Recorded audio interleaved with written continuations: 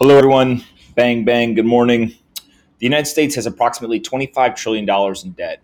The country was expected to experience a $1 trillion deficit this year, which is the difference between how much money they spend and how much money they earn. But then coronavirus hit. And as the great Mike Tyson once said, everyone has a plan until they get punched in the mouth. The health crisis required an unprecedented government response that led to a near complete shutdown of the global economy. This put many businesses and individuals in a tough spot. They had their source of income shut down or materially hindered. More than 30 million Americans lost their jobs, and numerous industries saw their revenue vanish. In an effort to mitigate the economic carnage, the Federal Reserve and the U.S. government began announcing monetary stimulus packages aimed at putting money in the hands of those who needed it. People will debate whether the programs were structured perfectly or not, but no one can deny that the Fed was quick to act and was much more aggressive than many predicted. The packages saw increases in unemployment benefits, forgivable loans to small businesses, and bailouts of major industries. This all cost a lot of money for the federal government to fund. So they all obviously just funding everything with the revenue that they get from our taxes and other income sources, right? Wrong.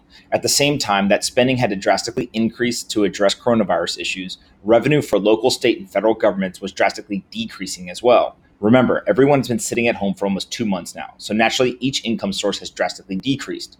Whether you're a business, a family, or the government, it is never a good situation when you have to spend more than you make. This violates one of the core principles of finance. And this was after the US government was already expecting to run a $1 trillion deficit for the year without coronavirus happening. So, how does the government fund so much spending if they don't already have the money? They do what any business or individual would do, they borrow what they need. And yesterday, we were told that the US Treasury is planning to borrow $2.99 trillion in the 90-day period between April and June.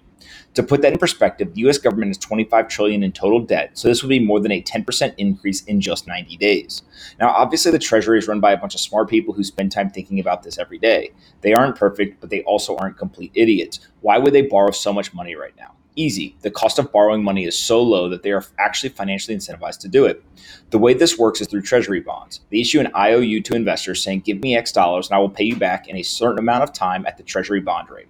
These bonds can mature at various times from 3 months to 30 years, and the interest rates are all sub 1% except for the longest timeline bond. So when the US government needs money, they issue bonds to raise capital. Those bonds represent debt, and here's the big question. Is it really debt if you never plan to pay it back? Now, I don't mean that the US government is planning to not make people whole on the treasury bonds. That is possible, but is a very, very small probability in my opinion.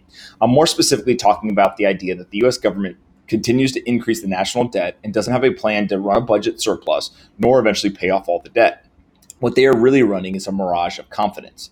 As long as investors continue to believe that the US government will find a way to pay back their treasury bonds, those investors will continue to lend money to the government. The funds to pay back individuals can come from revenue generating activities, example taxes, or from the proceeds of issuing more debt, example essentially refinancing the original bonds. If the confidence is ever lost, though, there would be a massive problem. The United States would owe almost $30 trillion dollars to investors, and no one would believe they are going to be paid back. It would lead to one of the largest defaults in history. Again, I don't think we are close to that scenario yet, but I do believe that the Treasury is playing a game that has become impossible to win. The federal government will never be able to pay their debt. They can't drive enough revenue to get to profitability, and issuing more debt to raise capital would only make the situation worse.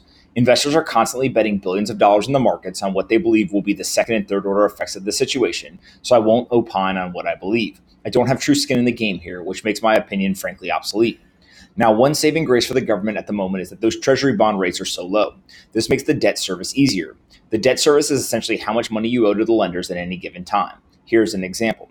If the government borrows $100 at a 2% rate, they would owe $2. But if they borrow $100 at a 1% rate, they would owe $1. The trick when rates are low is to borrow $200 at 1%, so you owe the same $2 from the first example, but you got twice the money from investors. This is essentially what the government is doing now.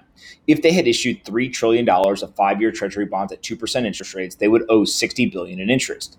If they issued that same $3 trillion dollars at the current 0.36 5-year rate, they will only owe $10.8 billion.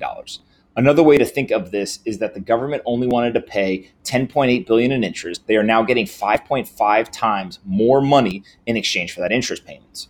Cheap money makes the world go round.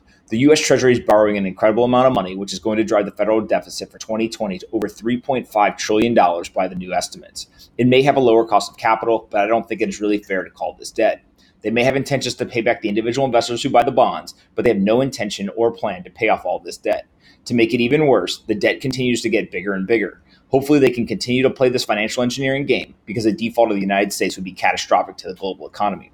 Hope this helps each of you understand what is happening right now. I know these situations can be complex, so I'm doing my best to break them down into simple language. Remember, the financial system is dependent on at least half of the population not understanding how money works, unfortunately. Have a great day, and we'll talk tomorrow.